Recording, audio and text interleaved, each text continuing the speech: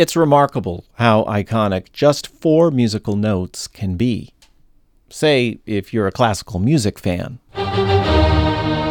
or if you're a football fan, or if you're a Shakespeare fan.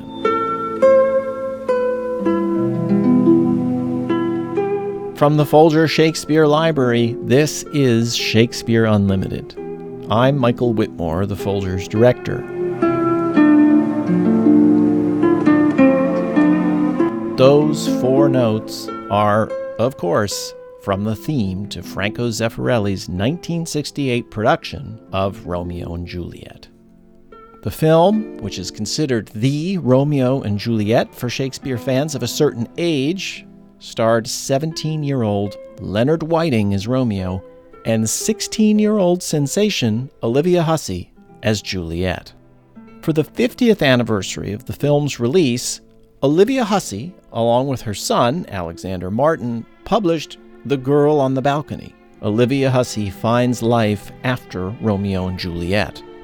We took the opportunity to invite Miss Hussey into the studio to talk about the film that changed her life. We call this podcast Speak Again, Bright Angel. Olivia Hussey is interviewed by Barbara Bogave. So when you went to this audition for Romeo and Juliet, how well did you even know the play?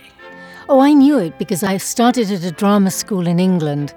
And one of the prerequisites was our Shakespeare class, which I always found very boring, honestly, those big monologues, and very hard on me. And we did Romeo and Juliet for a while, and I was cast as Romeo.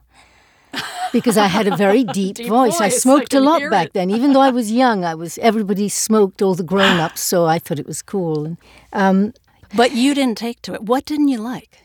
I just found it very long and I didn't really understand it. I came from Argentina. I'm half English, half Argentinian. Right, so Shakespeare, not your cup of tea. But you already had a lot of experience as an actor at the time that you auditioned for Juliet.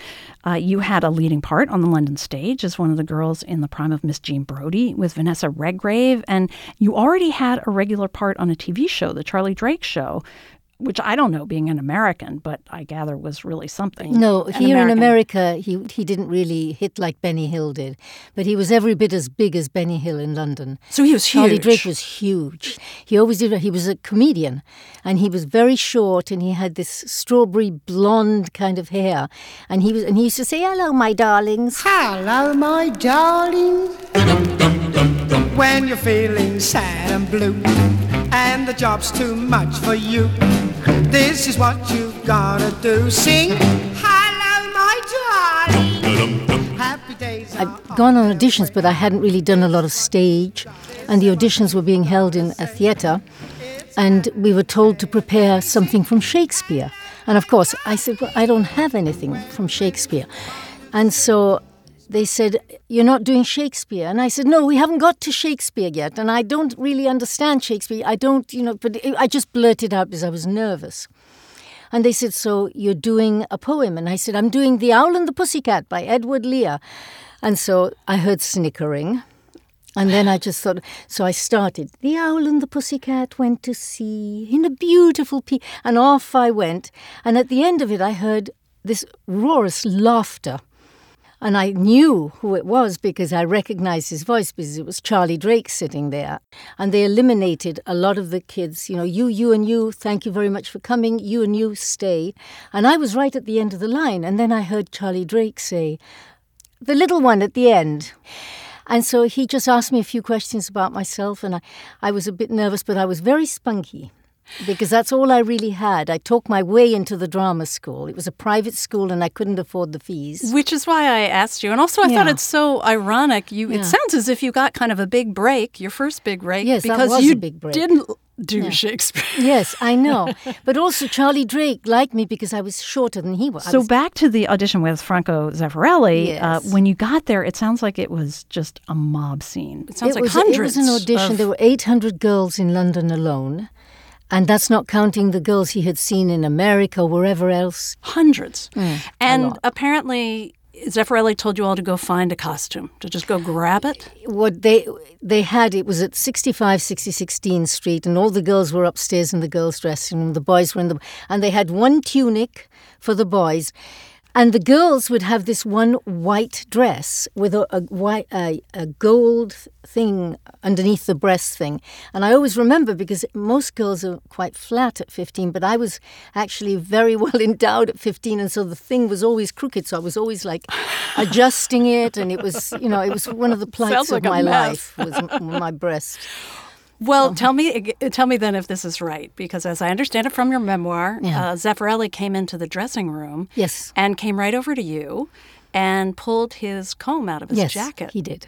And rearranged her hair. Well, because I always wore my hair on the side because I wanted to look sort of Bridget Bardot, or you know, of course she was. And of course I didn't. Epitome of sexiness. I always thought I looked so mature, and I looked like a little girl, and so it was on the side. He came over, and he all the girls were looking because of the jealousies that go on, when everyone's auditioning. Sure. And he said, "You just stand still," and he combed my hair all forward, and I said, "What are you doing?" And he said, "Watch, trust me. You have this perfectly aligned face, and I have to see it with the middle parting." I said, "I'm going to look ridiculous with the middle parting." And he said this to oh, the yes, director. I didn't care because he was touching my hair, And so he did that, and he parted it, and he said, "Perfect. This is how you audition for Juliet." And then we started, and one girl went down and did, and it was the balcony scene they started with. Right, and he paired you that first day with Leonard Whiting. Because Frank was very visual. So right away he saw the two of you and he thought he paired different people with different people, but he said, "Leonard, Olivia, the two of you." Yes, I like that, yes. And so we only auditioned with each other. "Romeo doff thy name, and for that name which is no part of thee, take all myself." "I take thee at thy word. Call me but love, and I'll be new baptized. Henceforth, I never will be Romeo." So you were told to perform this balcony scene, and I had a very hard time on it. Yes, you said you didn't like that scene at all. What was hard about it? What was hard is that it's a very, very long scene with a lot of ups and downs. And 1 minute they're kissing passionately, and the next minute, she's running, and she has huge mood swings. Huge mood swings, everything else, and it was just ridiculous as an audition.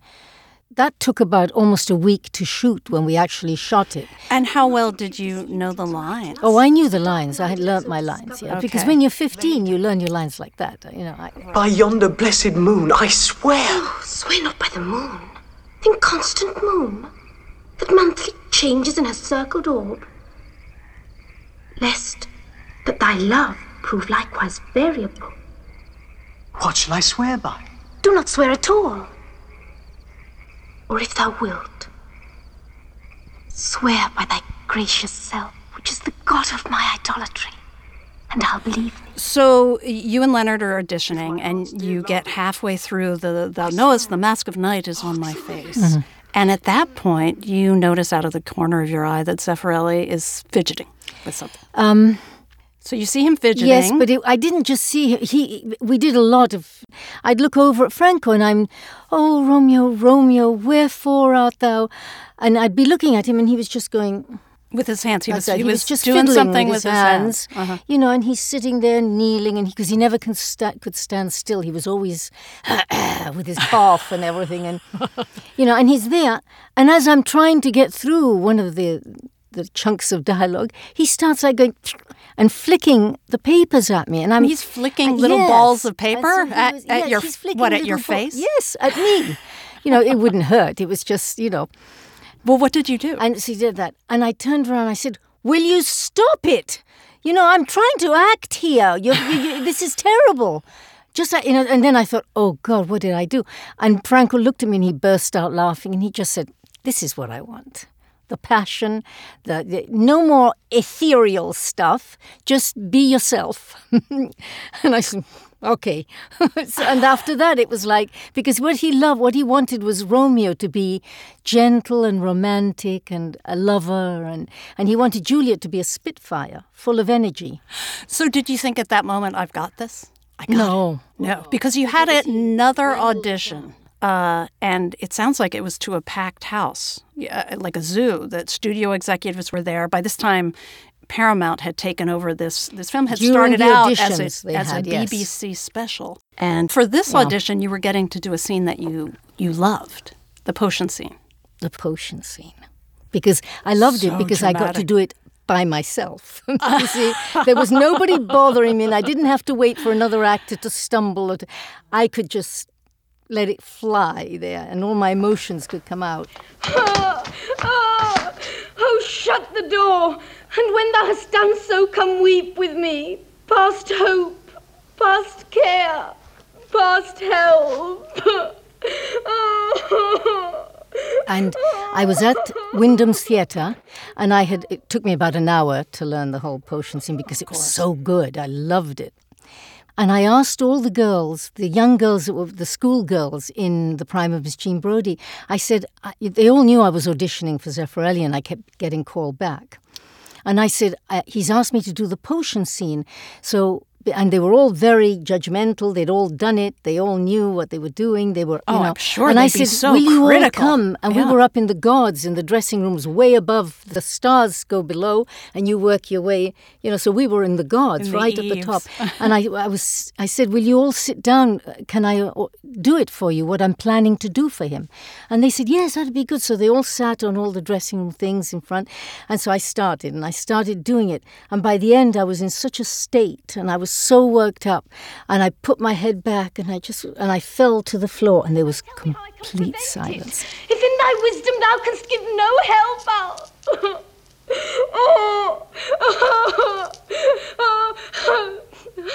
A couple of the younger girls were crying, and the older ones were just, they just went, and I thought, yes. That's when you've got something that, I said, that's just how I'm going to do it, because I get goosebumps thinking of it. It was the most thrilling moment when my peers were looking and they didn't know what to say. So I couldn't wait to get to Franco. So I waited, and then I went back to Dean Street, and he said, so darling, this potion scene, I said, just tell me where you want me to stand. I can't wait to do this. So he tried to direct you and give you notes. Oh, yes, notes. He always tried to direct. And you said no. I got stronger. I just said, please, Franco, I've been working on it. I just, and he said, oh, well, she's been working on it. And then I noticed there were like 3 men in suits, and there was a bed, and that was it, really, and 1 camera. And so he said, well, you just can only stand here. If you want to fall or anything, you have to fall behind this bed thing. So I said, okay. So I started doing it. And once I got crying, I couldn't stop. I was like a mess. And I just put my head back, and I fell behind the bed. I fell, but I made sure I fell dramatically. And then I went down behind the bed. And again, there was complete silence. Nobody said a word. And then I heard, which was Franco's nervous thing. And Franco came over, and he picked me up off the floor, and I was still trying to control myself because once you get going, and I'm, and he just whispered in my ear, he said, you're going to love Rome. And that's when I knew that I was going to be Juliet. Love, give me strength.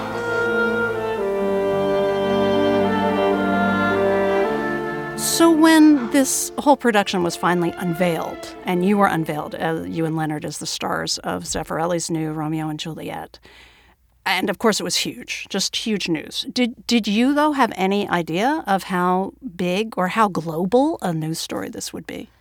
No. So you were gobsmacked? Well, yes, and I was 15. I turned 16 during the shooting. Well, I was thinking about that because I watched a newsreel kind of piece about the making of the movie. Olivia Hussey, just 16 years old. Leonard Whiting, just 17. You're at a pool party. Yes. You and Leonard. With a towel on. Right. He's running around practically naked in his tiny Well, he was little an exhibitionist whatever. back then anyway. All the boys were just like... Of course. But me, I was a 38 chest, And all of these eyes on you. And you are wrapped up in a huge beach towel. They are burning up with vitality, exuberant and playful. Always on the move, and yet finding time for more. Franco didn't help me because once we got on the set, all through the set, he'd get the big megaphone and he'd say, where is she? Where's Boob Zamina? boobs. And Boobs the first time Amina he did was it, your I was nickname. like devastated. I was proud. I said, Franco. And he said, what is it, Boobs Amina? Franco Zeffirelli, one of today's most daring and controversial filmmakers, cast the roles as Shakespeare had intended. Teenagers who had both the emotional ecstasy of youth and the spirit of rebellion. And so by the time we did the bedroom scene, I didn't even care, because he had made such a big deal of it and brought it up so much that it just didn't mean anything anymore. It is not yet near day. It was the nightingale, and not the lark, that pierced the fearful hollow of thine ear. Nightly she sings on yon pomegranate tree. Oh, believe me, love, it was the nightingale. At what point did you find out that you and Leonard were going to film that scene in the nude? Well, nobody ever talked about it until the day. And sometimes I'd say, I've got to have like flesh-colored underwear to wear underneath this long gown. And that was my way of, I have to have. And then the morning of, Mauro, the makeup artist, Mauro Gavazzi, knocked on my door, and Juliet, and and he said, Franco sent me and I've got to make you up from head to toe. And I said, okay. I said, but, I have flesh-colored underwear on.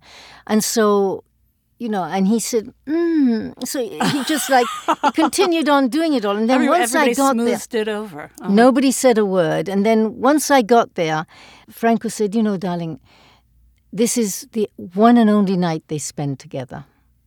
They're young, this is their passionate. What would it look like if she takes her robe off and she has her underwear on? No nightingale. Night's candles are burnt out.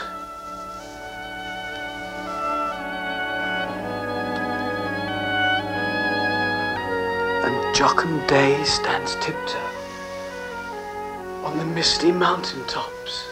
By the time he'd finished telling me about the love thing, I'd go, oh, and I'd just take everything off and I just got into the bed because it made sense. And you trusted him. Oh, completely, yeah. And it was a closed set. But there were, Yes. that means you do have the cameraman and you have Well, you have a few various people there, you but need. by that point in and the somebody, filming... some old goat snuck on, right? Well, by that point in the filming, we knew the camera crew so well and they were so professional that when they weren't needed to light something or to hold something, they would just stand, but they'd turn with their backs, which was really nice. But then the sound man had some strange kind of crush on me. It was strange because he had white hair and he was an older man. So when we did the bedroom scene, I said, Franco, I am not comfortable with him being there. So they set up the microphone they've built up a thing over the bed for the close-ups, and they set up a microphone, and they said to him, we don't need you, it's a closed set, but he was trying to sneak on. They caught him sneaking on, and he was banished from the set for that day. I've more care to stay than will to go. Come death and welcome, Juliet wills it so.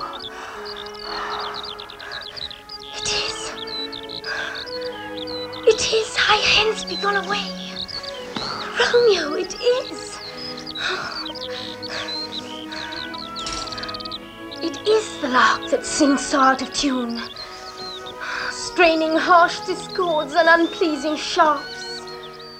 Well, let's move on to that famous balcony scene. How camest thou hither? Tell me, and wherefore? The orchard walls are high and hard to climb. What I didn't realize until I read your book was that Zeffirelli built that plaster balcony. He Yes. went and he found the perfect place in A Tuscany. wall. It was a wall. O gentle Romeo, if thou dost love, pronounce it faithfully. Or if thou thinkst I'm too quickly won, I'll frown and be perverse and say thee nay, so thou wilt woo. Yeah. Well, it sounds a little bit of a mess. I mean, Leonard, he's climbing up and down that tree and over they had and to over repair again. it many times, and they painted it, and it was. If my heart's dear love, I swear Oh, Juliet! It looks so beautiful in the film. You're nose to nose as he leaps up there, but apparently that's not the way it went. You were all beat up, bloody noses. What happened was we'd have to kiss passionately, and of course we did. But after doing it like 10 times, I'd got a nosebleed, you know, and I'd bump my teeth into his chin. And yet I wish but for the thing I have. My bounty is as boundless as the sea. My love is deep. The more I give to thee, the more I have. For both are infinite. Well, so how did you handle the famous lines then? I just did them. I just did what was in... Franco would say, do what's in your heart. If it doesn't sound right, I'll tell you. So the dialogue came to you then in that balcony scene, which is so interesting because another thing I learned prepping for this was that apparently Zeffirelli was using these new cameras that Arriflex. look great, but they made it a slight clicking sound, right? Yeah. And so an unusual amount of the dialogue that we hear in that balcony scene had to be dubbed, except for looping, maybe 3 or 4 lines, which is after you wrap. We did months of shooting, and then we had to do about 6 months of looping. 6 months of looping, and when you're looping, you're just looping by yourself in a room, you're right? Standing you're in not this big standing studio. across. No. You're not saying your lines with your partner. No, you're saying your lines to yourself on the screen. Sweet good night. This bud of love by summer's ripening breath may prove a beauteous flower when next we meet. It's just remarkable. It was a lot so of work. much and then emotion. sometimes Franco would say, you know how you said the line here? Well, I want you to say it a different way. I want you to put more inflection on this part. I should have been more strange, I must confess. But that thou overheardst ere I was ware my true love's passion. So apparently you got fed up one day, right? And got frustrated and stormed out of there? No, first because he was always like picking on me. And one day I just turned around and I just said, I hate you. And I walked out and stormed out. And I actually went next door where Fellini was dubbing Satyricon. And I didn't know it was Fellini, but he was sitting in there, this big teddy bear of a man, and I was like in tears, you know, and he said, what's wrong, Giulietta? Vieni qua. You know, and I was sitting on his lap, and I said, he's such a bully. I just hate him. And you didn't know you didn't know you were talking to Federico Fellini. And then after I sat with him, and he was doing drawings of me, because he's famous for doing his little drawings and things. And I was sitting, I had my arm around, and I was watching, Hiram Keller and Martin Potter playing the leads in Satyricon. I was saying, that looks like fun. That's, and you seem so nice, And then I wish I was in your movie. I turned around, and Franco popped his head in. He said, I've been looking for you everywhere. He said, what are you doing? And I said, I'm talking to this lovely man who is not abusive, who's kind and nice. And Franco said, you know who this is, Olivia? And I said, yes, he's lovely. And he said, this is the great Federico Fellini. And I said, no. And he said, mm-hmm. I said, well, you're lovely. You're much nicer than Franco. I went to dinner with Fellini and his wife, Giulietta Massina, who was an amazing actress. And it was just the 3 of us in their little apartment. Wow, yeah. I do want to get back, though, to what you just said, that Fellini was nicer than Franco, because Franco Zeffirelli, he had this infamous temper. Yeah, he does. I loved that, though. He was just so colorful and so Italian. And then he was charming everyone treated everybody equally. Well, you saw, I think, his temper the first time at a costume fitting. Yes. Is that right? Yes. So you were getting fitted for one of these... Well, I'd already seen bits of it, but that was unbelievable, because he had Danilo Donati, who was the most amazing designer, and he was just a wonderful, wonderful man, very funny. He looked like a penguin. He was just so sweet, and he loved cakes, and he'd bring big trays of cakes everywhere. Say, Franco, I've got the dolce, and I was always on a diet, of course. And so he designed this dress, and the dress, Franco wanted what he wanted, and this dress had puffy kinds of sleeves, and it was very in the period. But so I came out of the dressing room and I felt so beautiful, it was just so ethereal, and and Franco started, ma che cazzo è questo? He was like yelling and carrying on, and Danilo started screaming at him, and he screamed back at them. They were really good friends, and they were pulling at your. And then Franco came up and he said, "Look at this, guarda questo," and he grabbed the sleeve of the thing and he ripped it off, and Danilo went, "Oh!"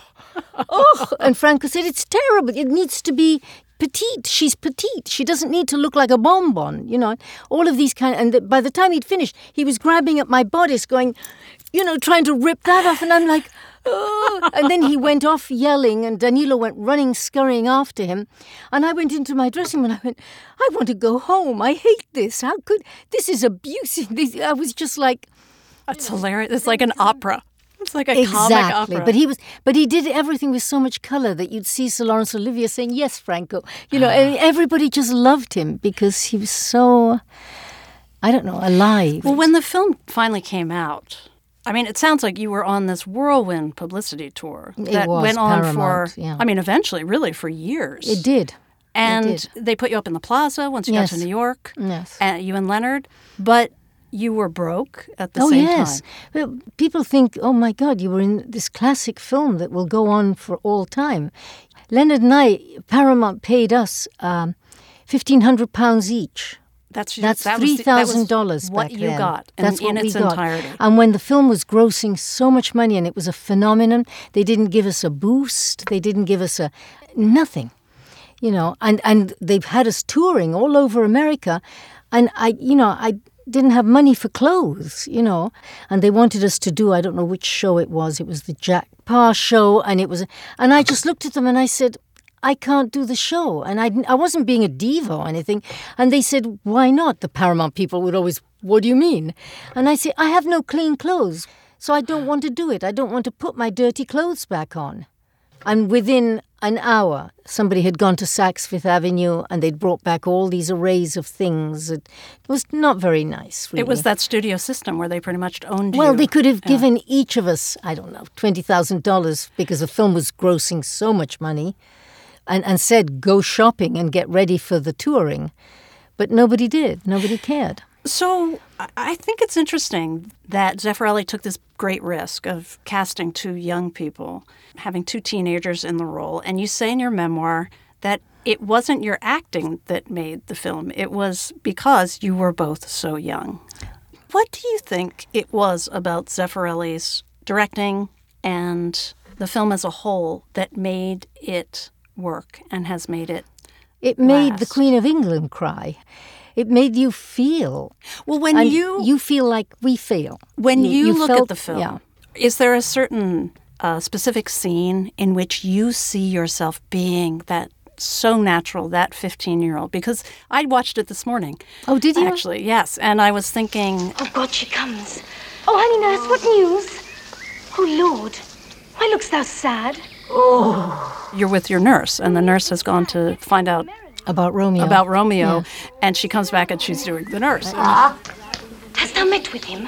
Oh, I am a-weary. Give me leave a while. Fie, how my bones ache. Oh. And you are just so impatient, and it is the kind of... And we shot that in 20 minutes. I mean, really. It is exactly the kind of fit my daughter would have had at 15. Exactly. So, well, I was being myself. Sweet nurse, tell me, what says my love?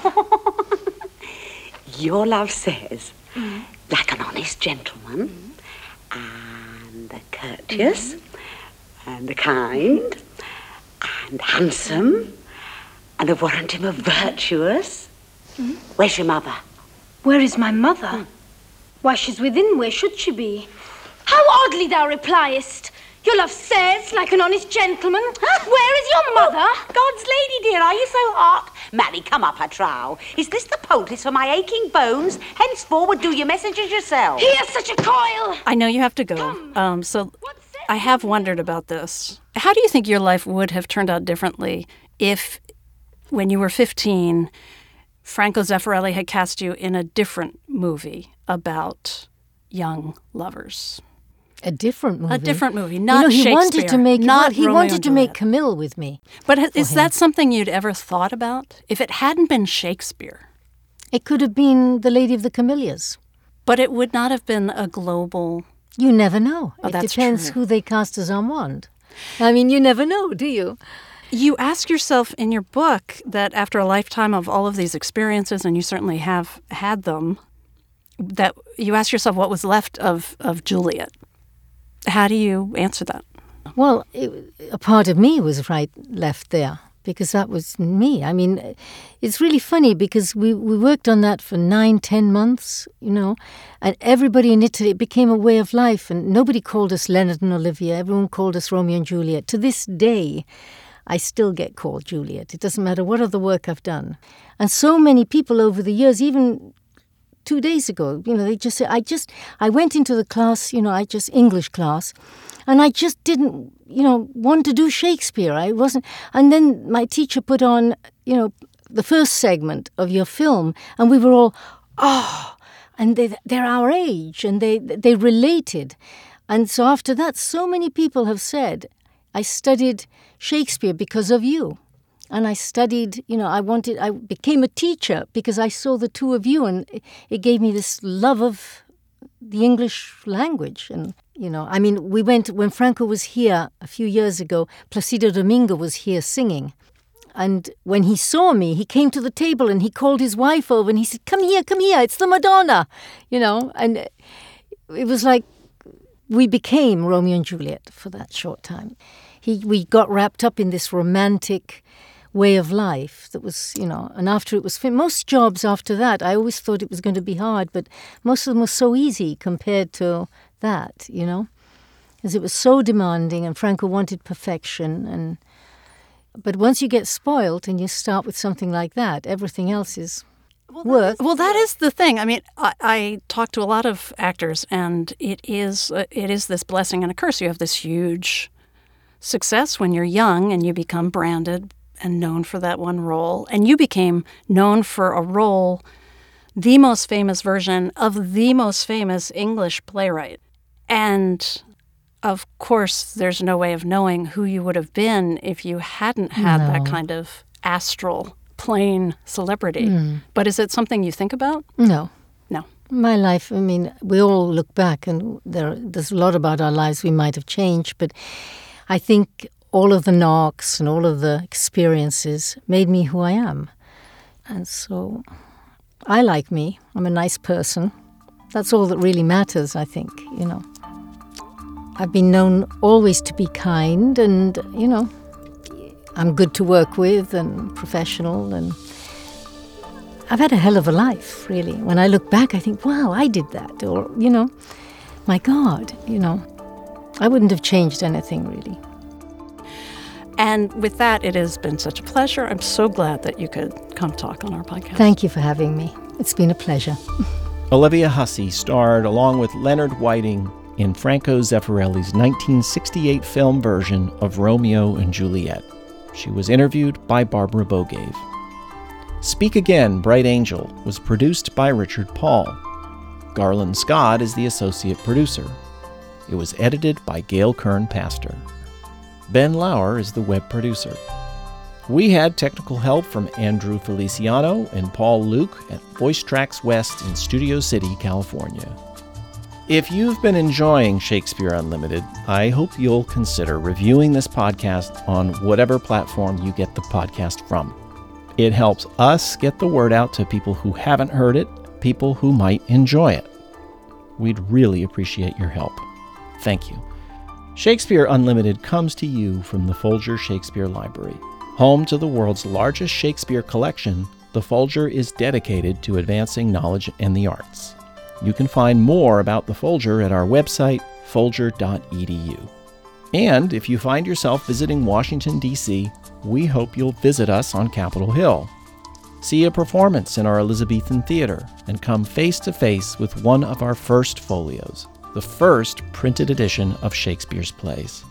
We hope to see you here. Thanks for listening.